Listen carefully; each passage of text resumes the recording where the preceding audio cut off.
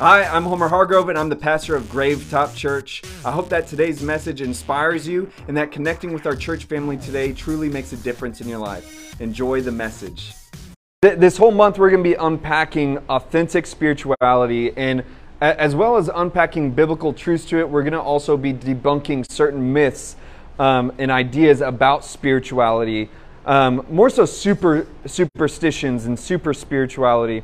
And today specifically, we're going to be covering the idea of seeing the unseen world. Seeing the unseen world. And we're going to be really unpacking about how the spiritual world interacts within our physical world. And I feel like Stranger Things does a really great way at kind of like displaying this idea of this unseen world, this upside down. But I feel like another way that we could interpret an unseen world affecting our physical world is simply looking at the digital world.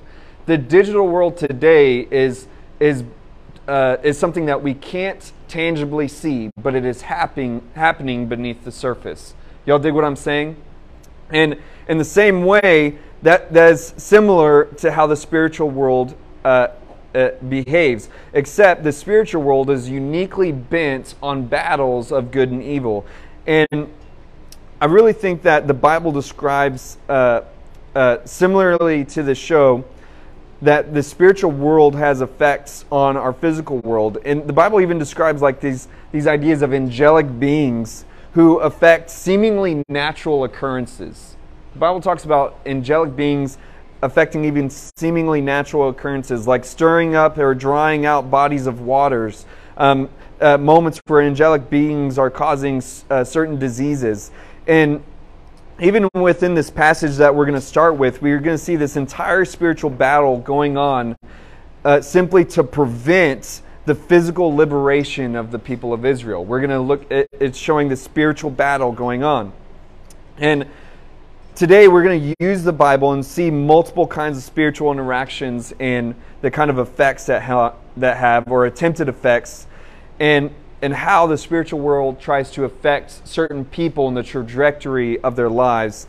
And I want us to start by having this baseline and knowing that we're going to be talking about a lot of spiritual stuff today. But I want to be clear in saying that I have a belief of always assuming first the natural before saying everything is spiritual.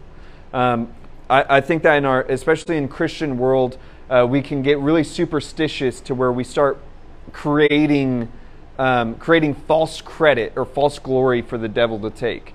It's like you can get certain people just get like a bad haircut and like the devil's attacking me. And it's like it's sometimes like not that serious.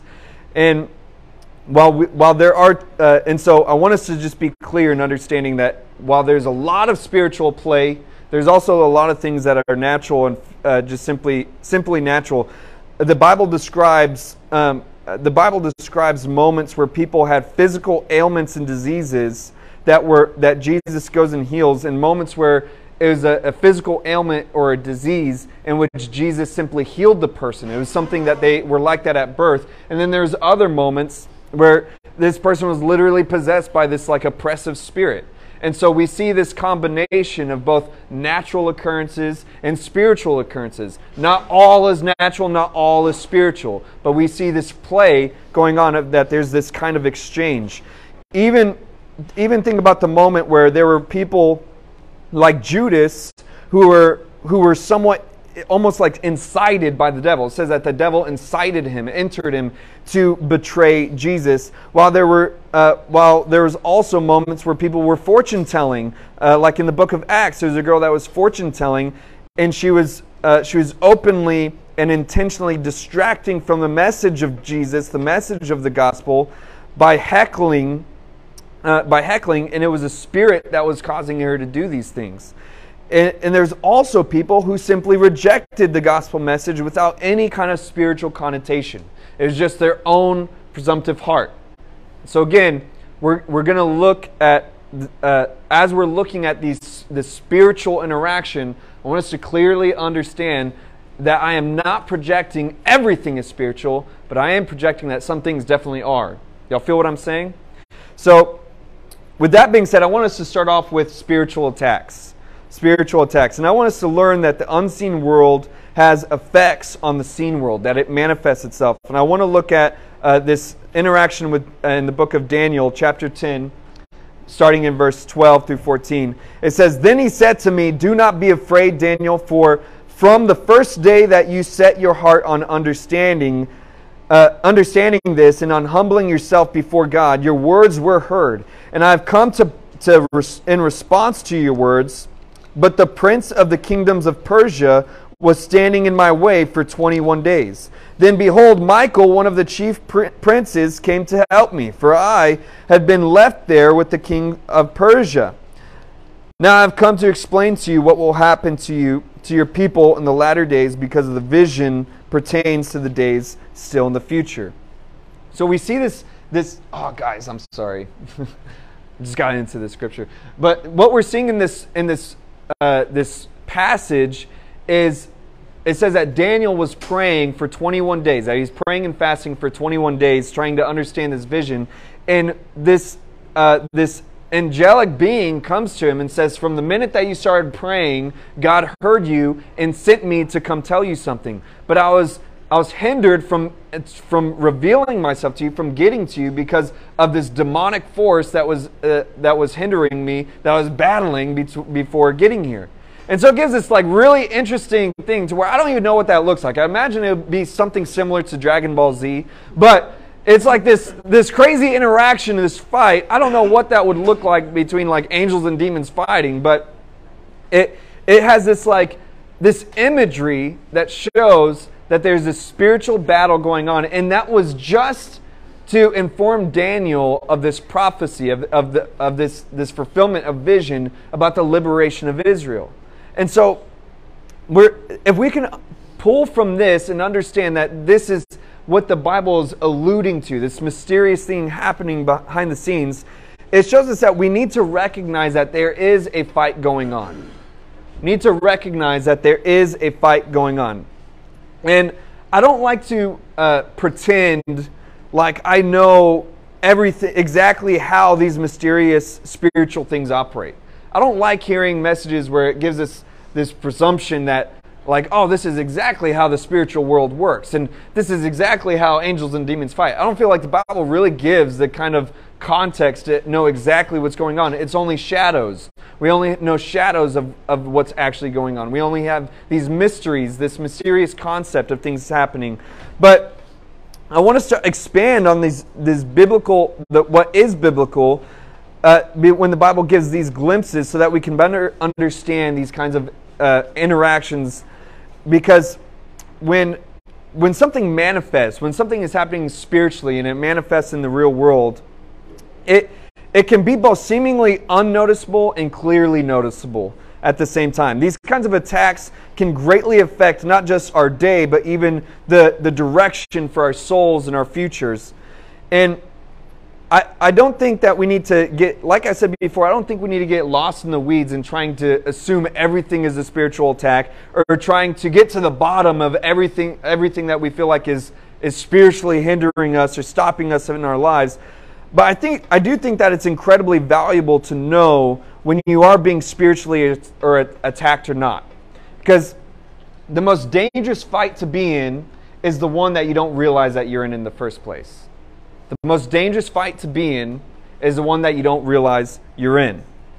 And so, the Bible tells us to always put on the armor of God. It says to put on the helmet of salvation, the breastplate of righteousness, the belt of truth, the shoes of peace, strengthen your arms to hold up the shield of faith, the sword of the Spirit. And so it gives this kind of like armament of living in this world. And one of the most valuable things is the shield of faith.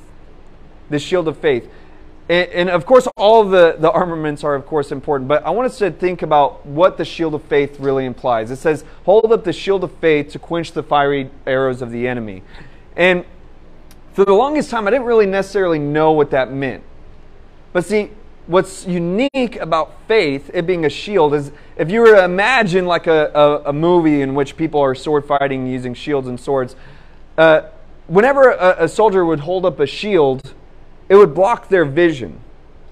Y'all see what I'm saying? It would protect them, but they had complete faith that the shield was guarding them, that it was protecting them from whether it was an arrow, from a sword, whatever. And in the same way, when we hold up faith, faith is believing without seeing, correct? And so it's in the moments that we don't understand what's going on, in the moments where it seems mysterious, but we don't fully know, that we can lift up faith and know that we can be covered in the blood of Jesus, knowing that we are protected in Christ. And what I've found is the moments that we see the devil inciting these battles in our lives, the Bible gives these displays of it being as something as simple as inciting division against you. I think that's what we most commonly see, but it even gives all kinds of other like oppressive ideas, like even within our health. But what I want to focus on, that idea of division. Let's look at the story of Judas and how the devil, it says that the devil entered in Judas, incited this division, this betrayal against Jesus. And what the devil commonly does is he manipulates our ego to fight against one another. A lot of times, have you noticed when something meaningful is about to happen that you get into a fight with someone close to you?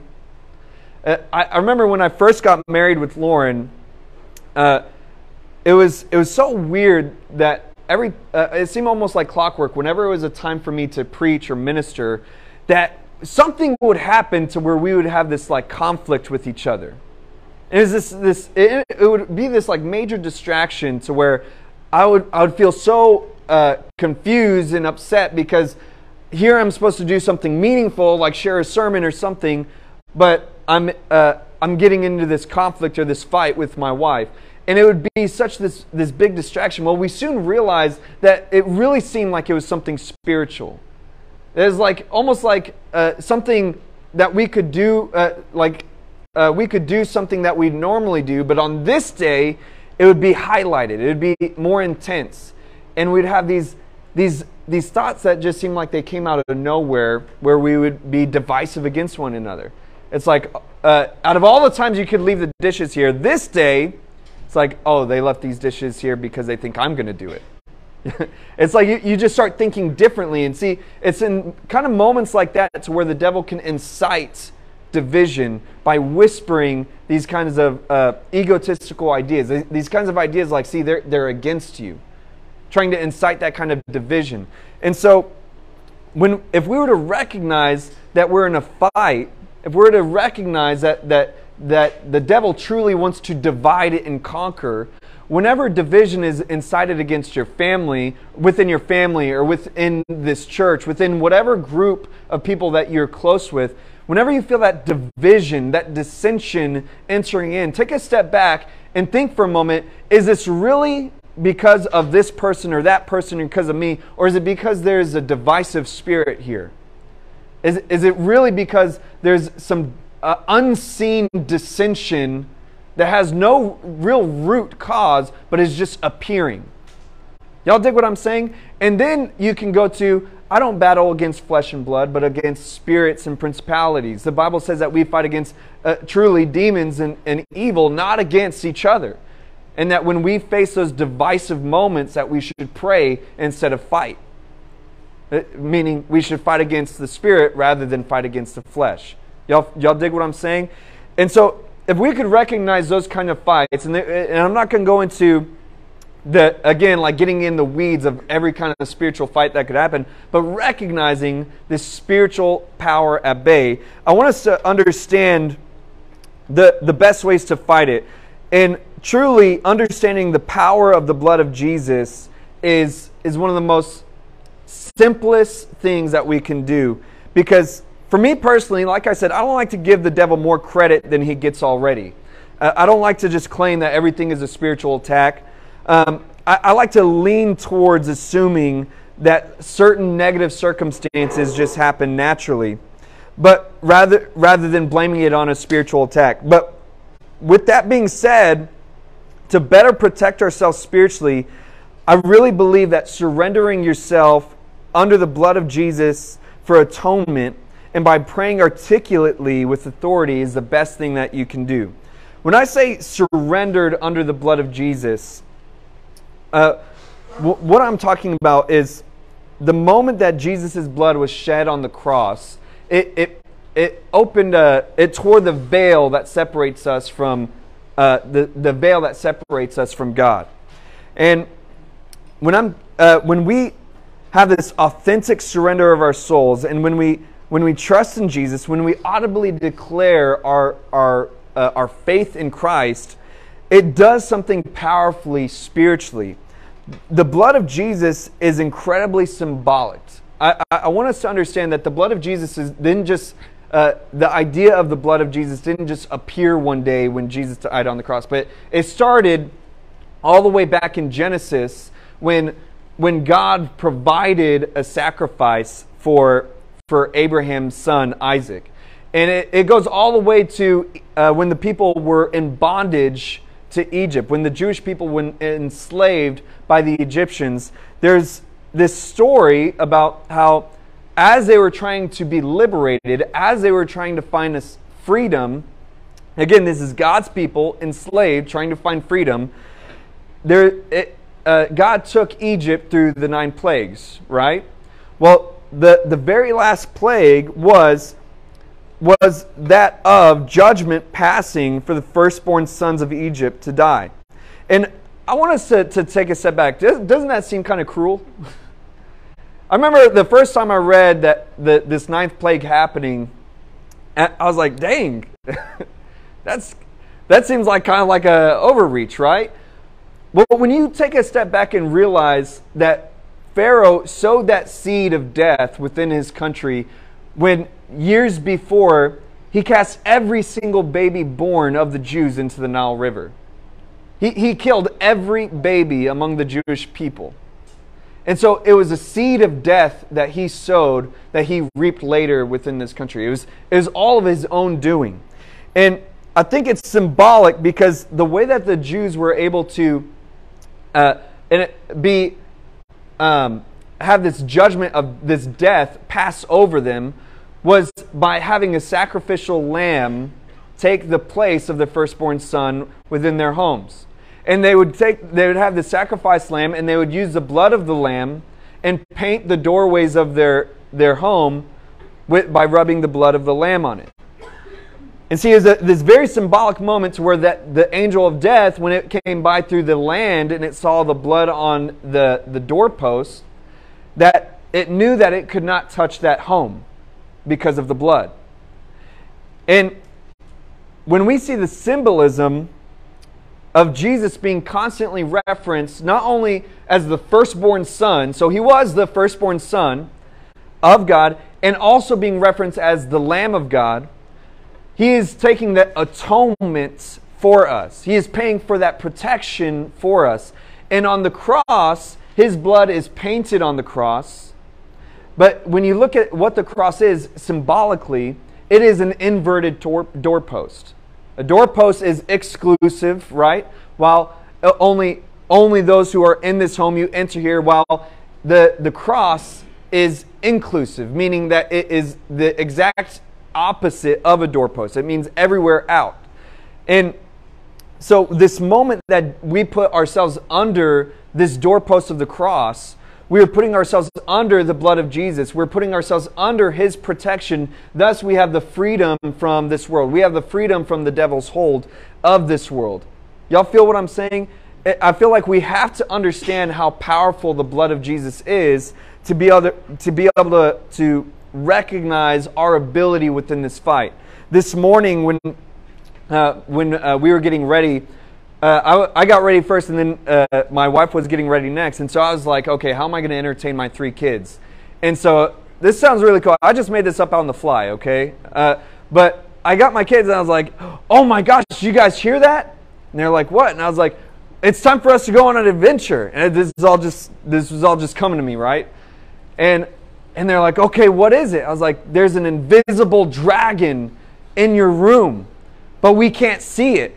And then I started let me see if I can make the message like a kid's version. And I was like, it's an invisible dragon. We have to go find it. And they're like, okay, let's go find it. I was like, wait. Before we go look for this invisible dragon, the devil, first, yeah, I'm preparing them.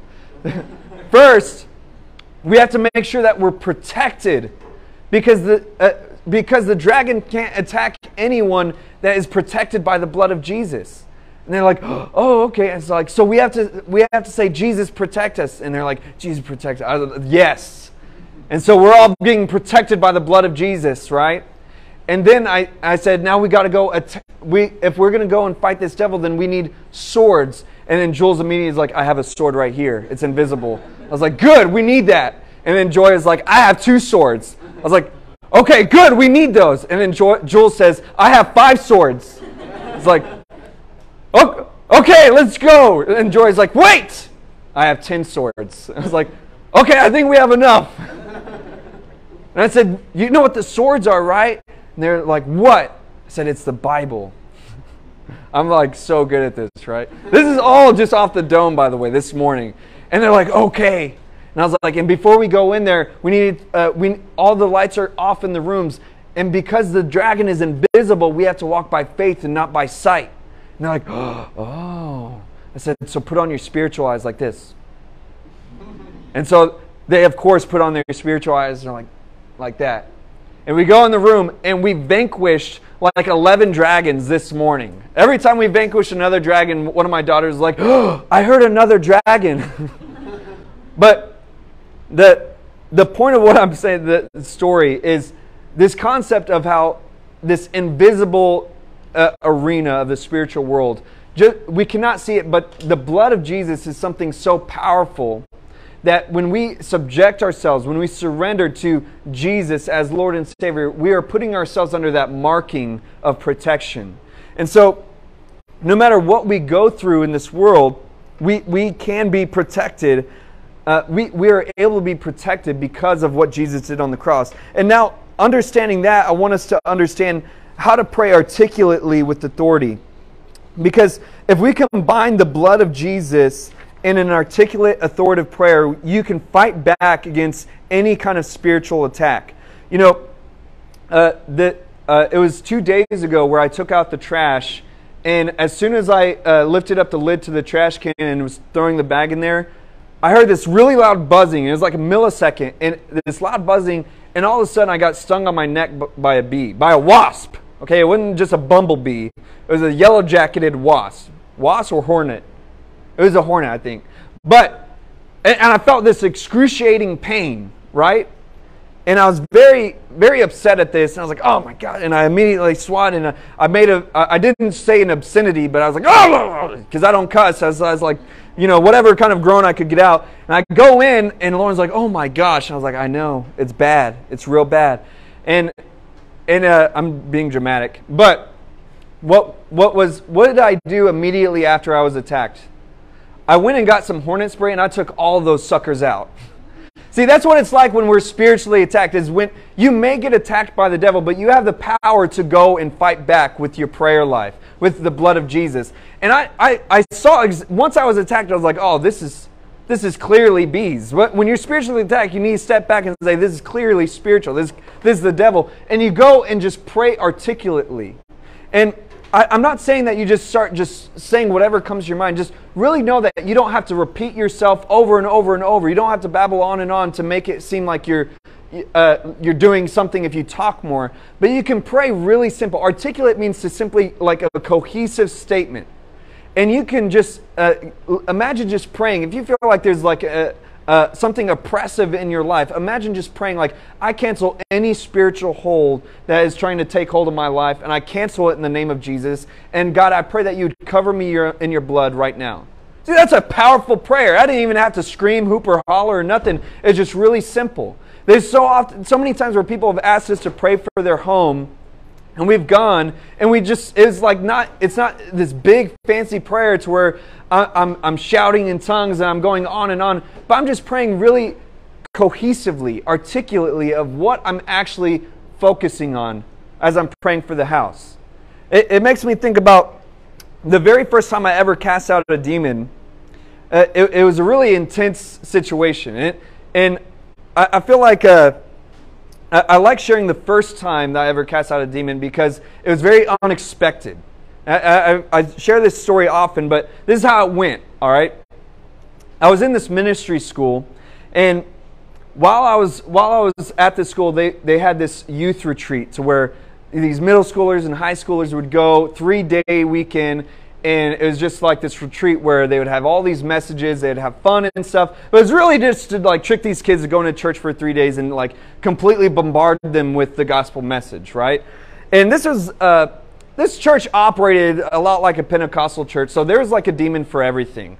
And and there's a point where they had like a deliverance session to where they had this worship time, and then they would just put like this list of stuff on the screen and say, if you have any of these struggles in your life, come up to the front and someone will pray for you to be delivered of it. And I'll be honest, sometimes those kids didn't even know what they were going up for. I had someone tell me, another like coworker tell me that there's this girl that came up for prayer because she had a spirit of division. But it's not that she was being divisive, but she struggled with doing division, long division. And so, and after they told me that, they were kind of like laughing. I was like, were they delivered?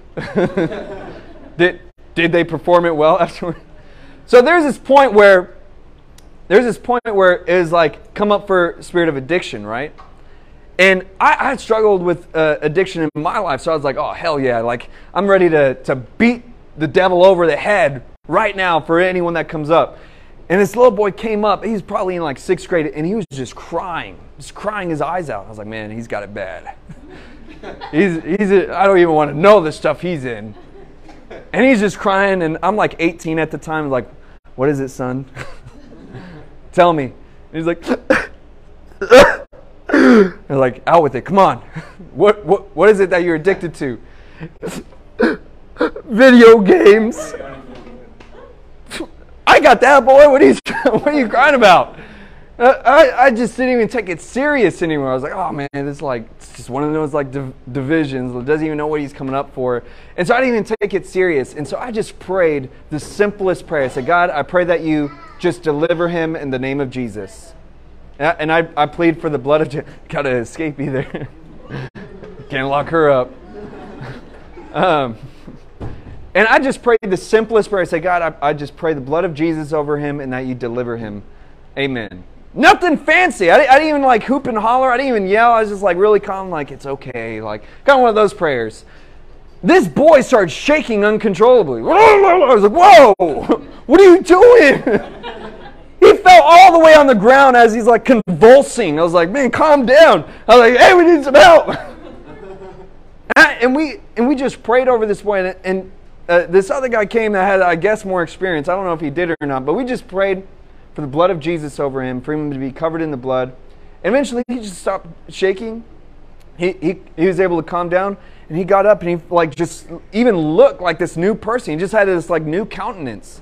And man, I was like just so surprised at how this manifestation happened with something so seemingly small. And it leads me to our next point, which is the idea of separated kingdoms. Because I want us to understand that evil is insatiable and will never be content without total control. And see, even in those seemingly small strongholds, see, the devil will try to hide in places of our lives only to slowly take more and more and more. And if we were to understand that there is truly a battle between light and darkness, we can better understand that there is no like small demon. There is no small devil, but that truly their goal, no matter what, is to steal, kill, and destroy.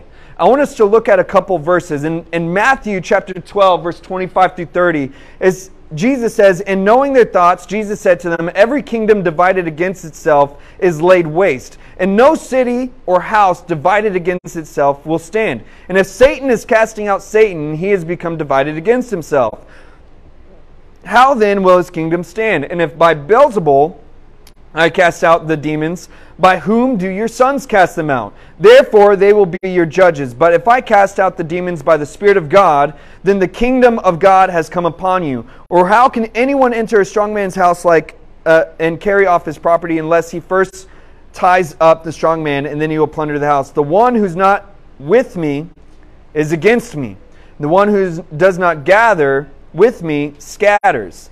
So I want us to understand what Jesus is saying very clearly here. Oh, did I do that again, guys? Oh, no, that's the next one.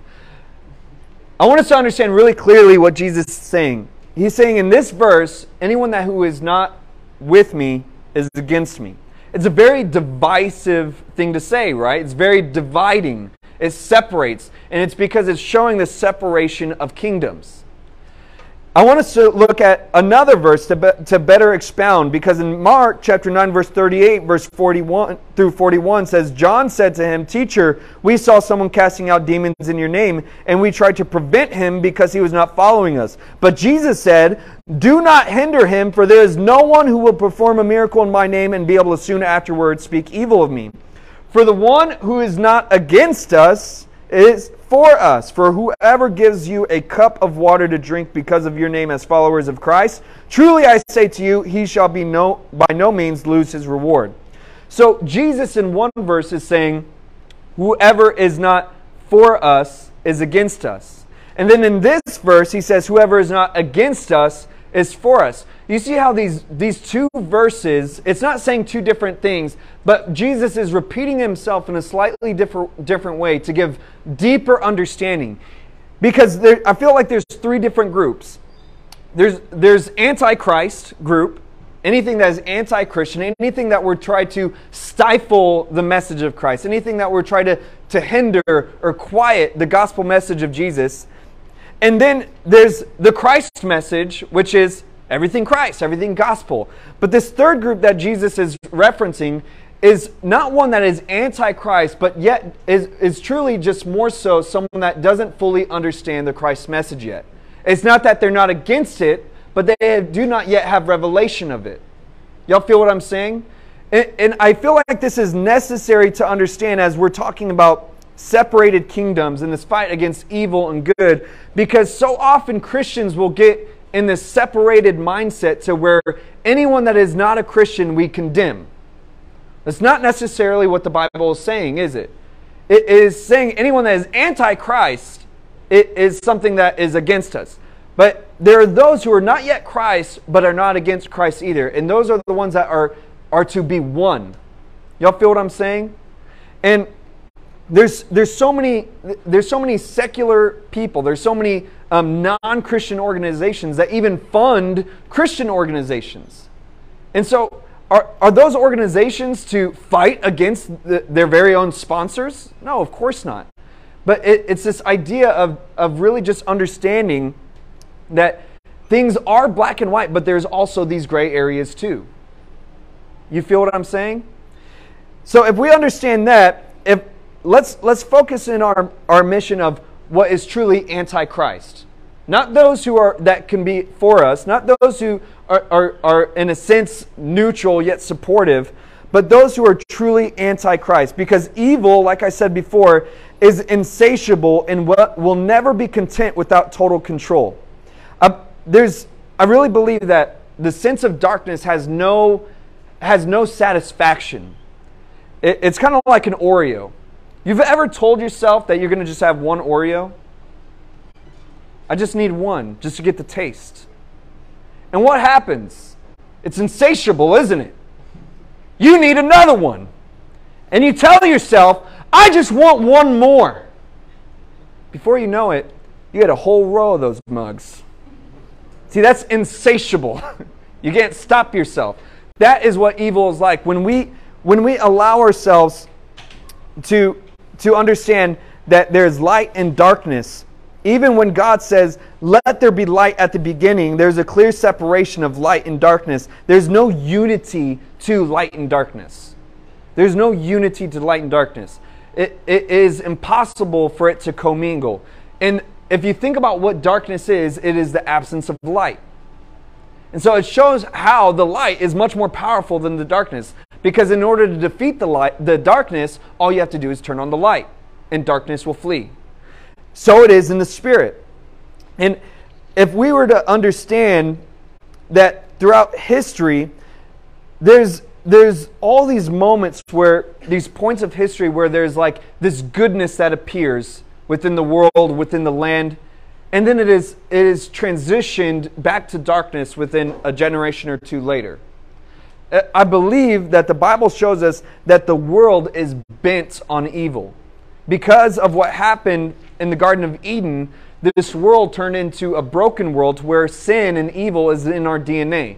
That no matter what, humanity will gear themselves towards darkness. And we see that from the garden, this place of Adam and Eve, to where the worst thing that they did was eat from the tree of knowledge and good and evil, right? This is the worst thing that they did.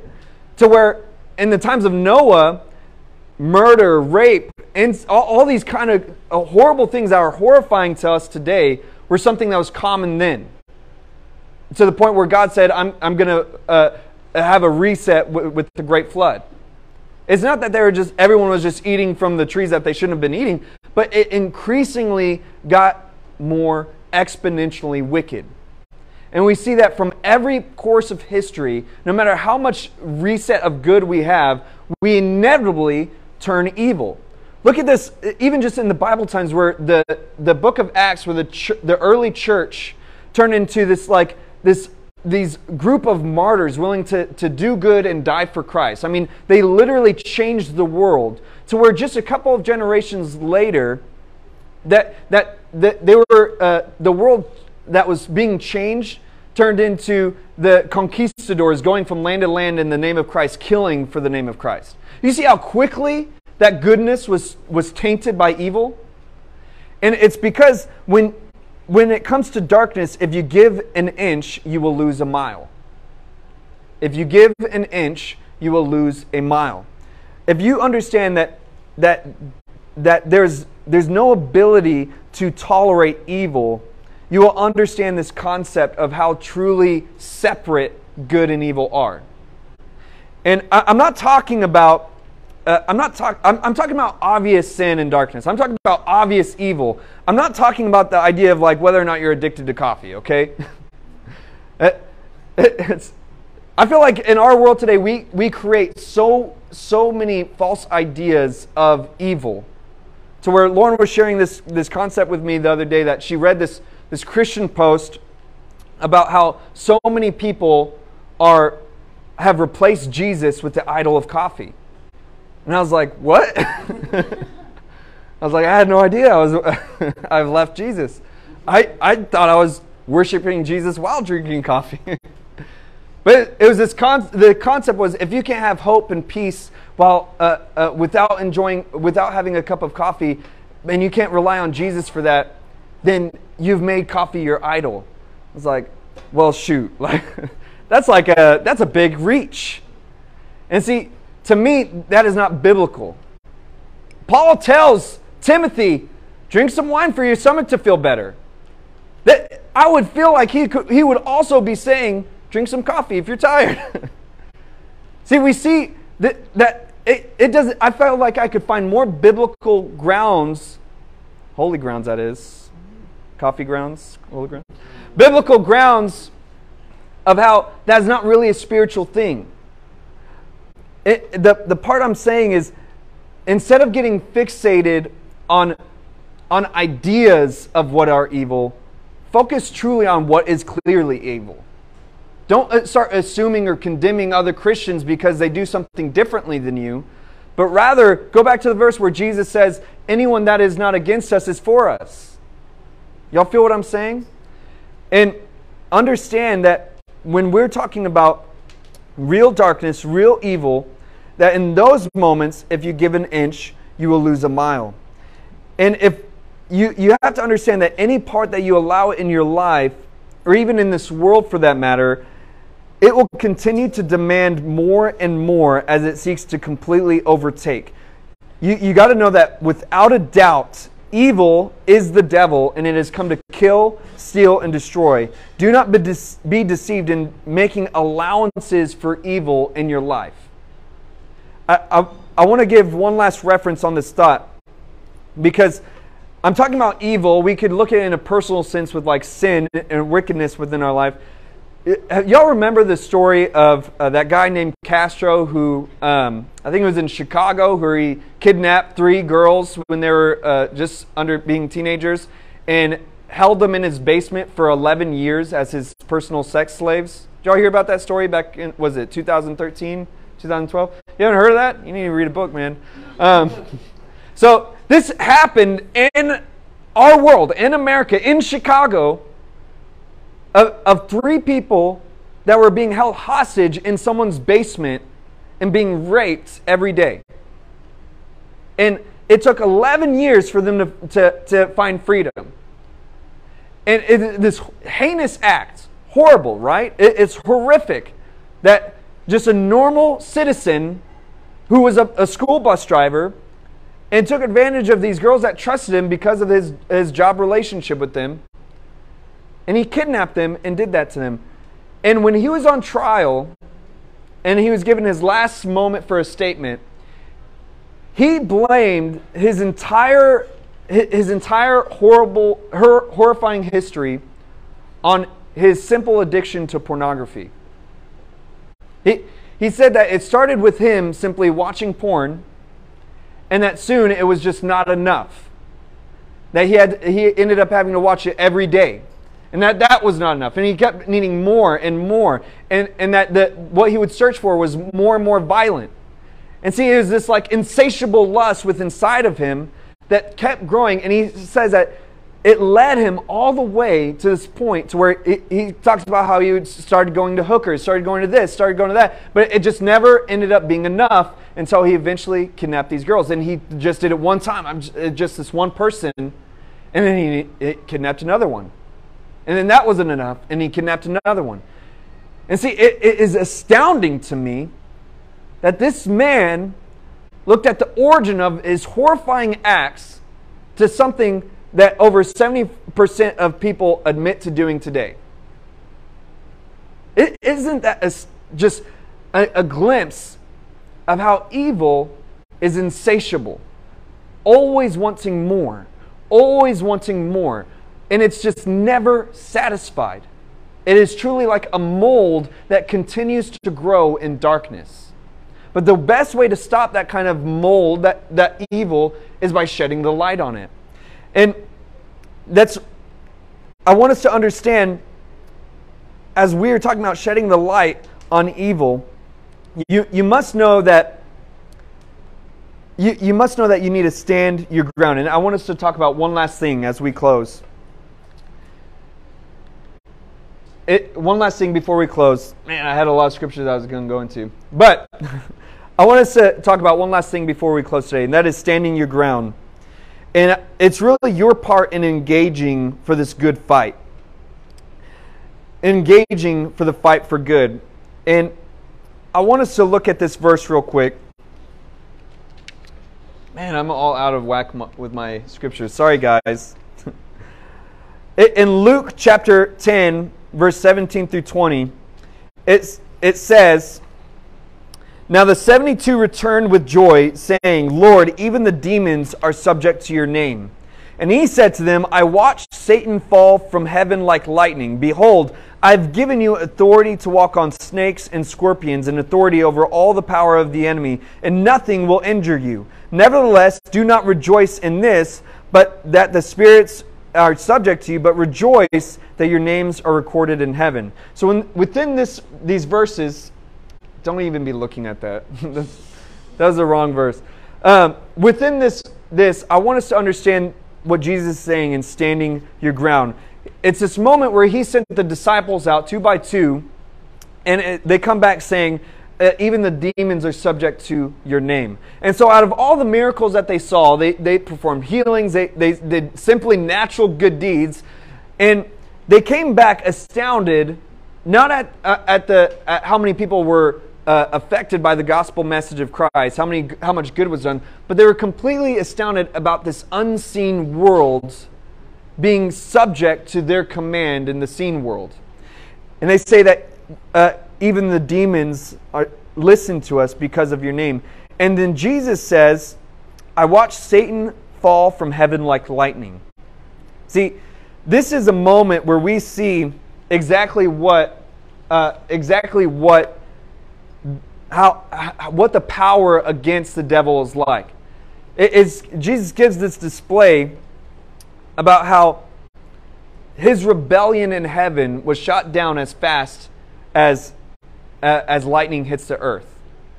And when I think about how Jesus describes this, it shows how fast and how violently the devil was thrown out of heaven and how he roams the earth. And what the devil consistently tries to do is portray himself as mightier than he is. See, in heaven, it was his pride, where he convinced a third of the angels to follow him instead of God himself, the creator of the universe. And it's this ego that he has, this ego. And we see all the way back in Genesis, how did he convince Eve? It was through pride, through that ego. You will be like God. And even today, it's the same tactic of trying to portray himself more powerful than he is. It says in 1 Peter 5:8-9, stay alert, watch out for your great enemy, the devil. He prowls around like a roaring lion looking for someone to devour. Stand firm against him and be strong in your faith. Remember that your family of believers all over the world are going through the same kinds of suffering you are. So what this verse is saying is that you are not alone in the attacks that you go through. I think that's really meaningful to grasp, because the first thing the devil tries to do is convince us of our own pride. And that is that we have this special exemption, this special excuse that we're different from everybody else.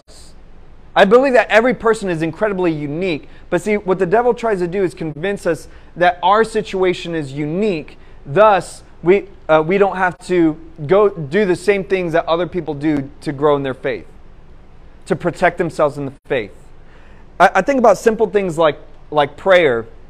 It's a really simple thing, but somehow the devil convinces people that, no, but for you, it's not that you need to pray, but it's that you need to understand this.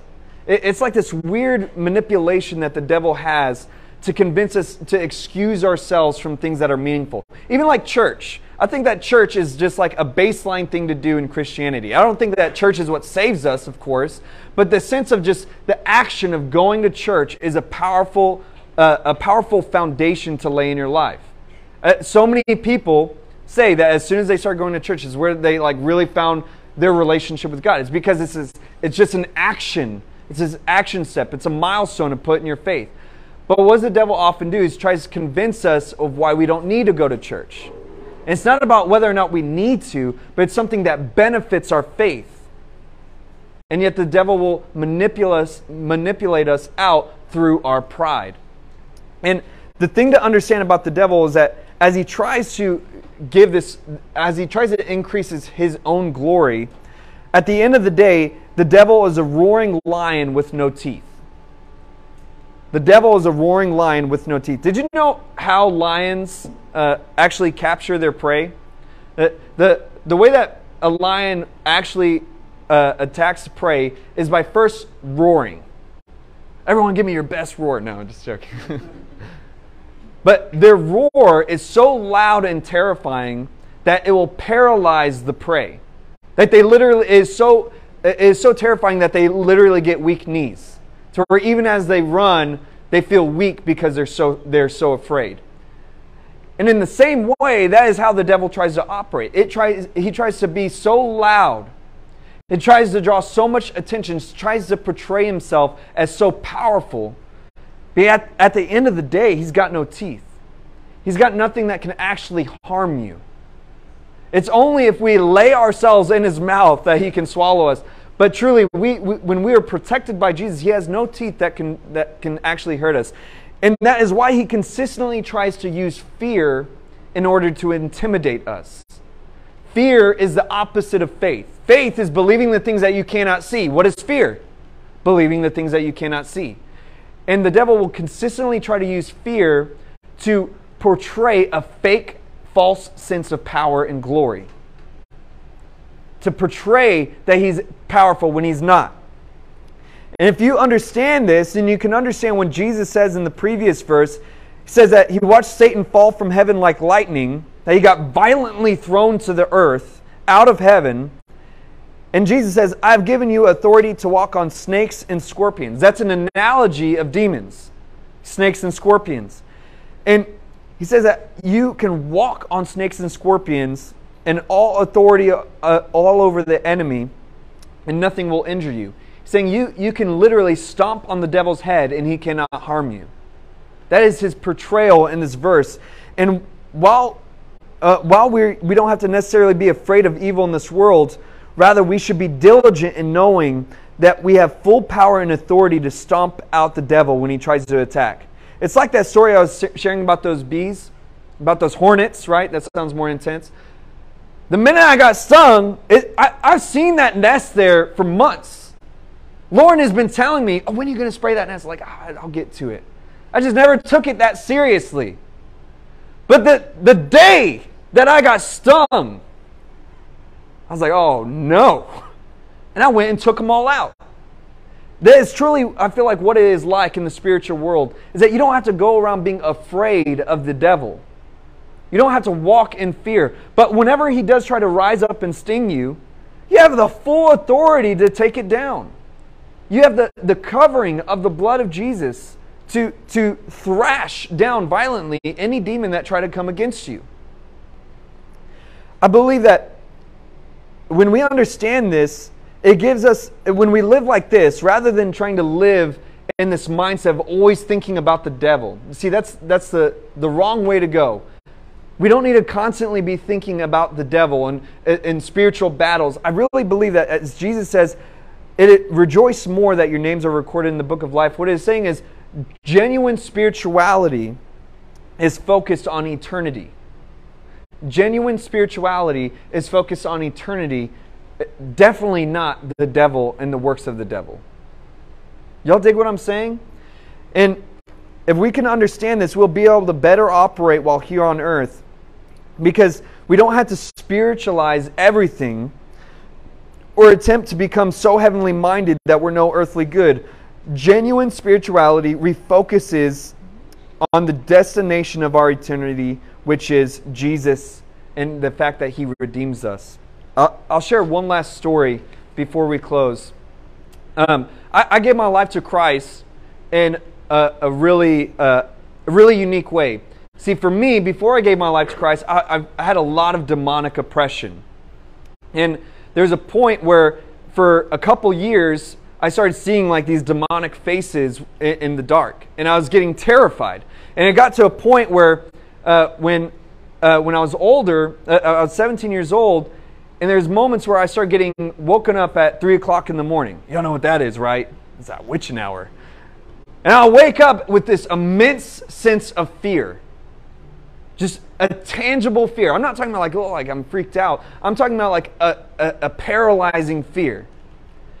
And I remember just so many moments where I would be so afraid of the dark. And it got to a point where it would just kept getting worse and worse.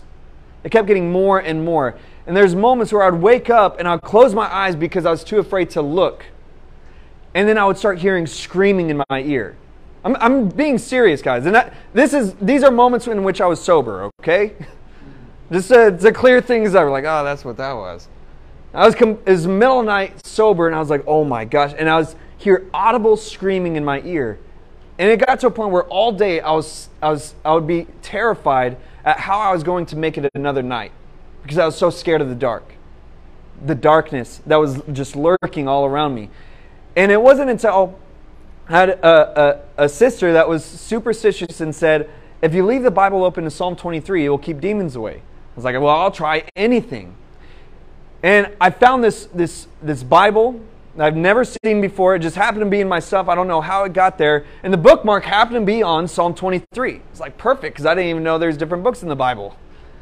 And it's the first time I ever read Scripture. And I opened that Scripture and I read those verses that said, though I walk through the valley of shadow and death, I will fear no evil.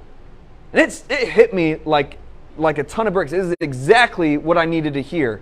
And I started reading all throughout these Psalms. And that night I left the Bible open on my bed. And it was the first night that I slept peacefully.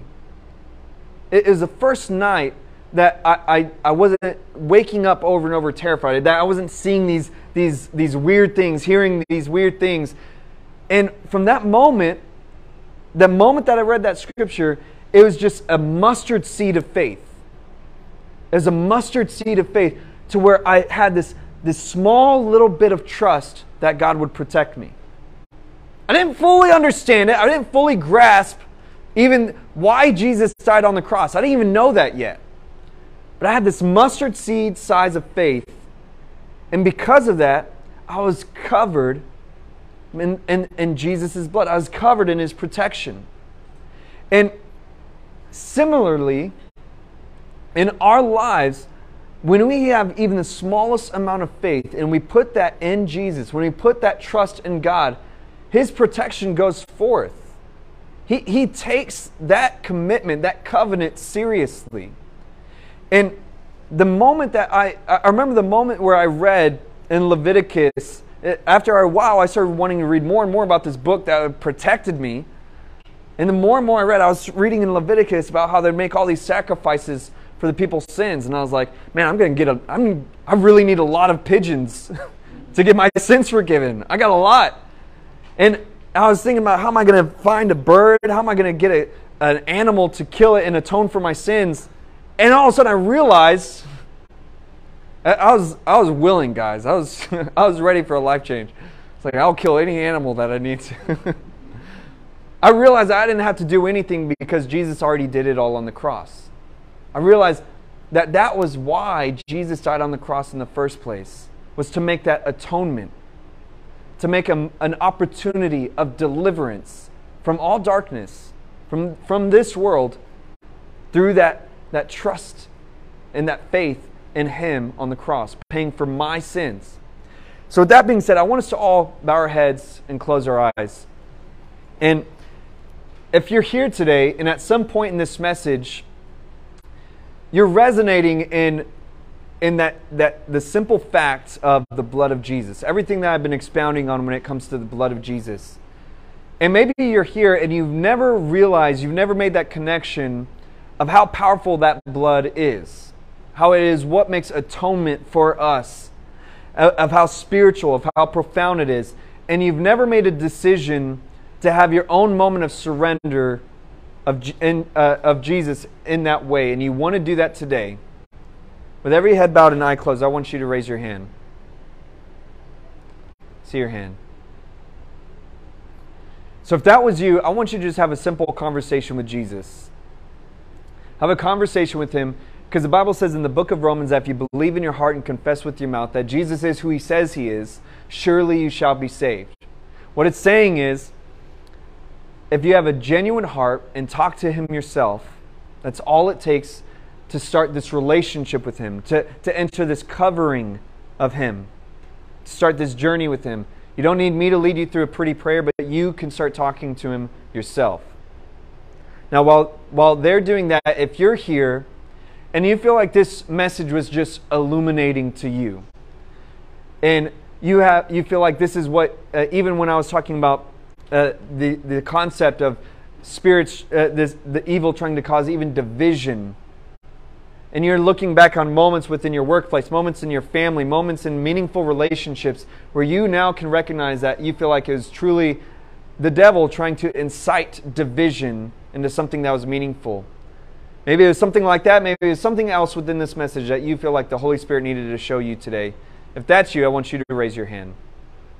I see all your hands. So God, right now I pray that you solidify what you have spoken in these people, and I pray that you finish what you started in their lives. I pray that you help us to all gain a deeper revelation of this spiritual world, this unseen world, and that you help us to truly just trust in your name, in the blood of Jesus. We just thank you in your name. Amen.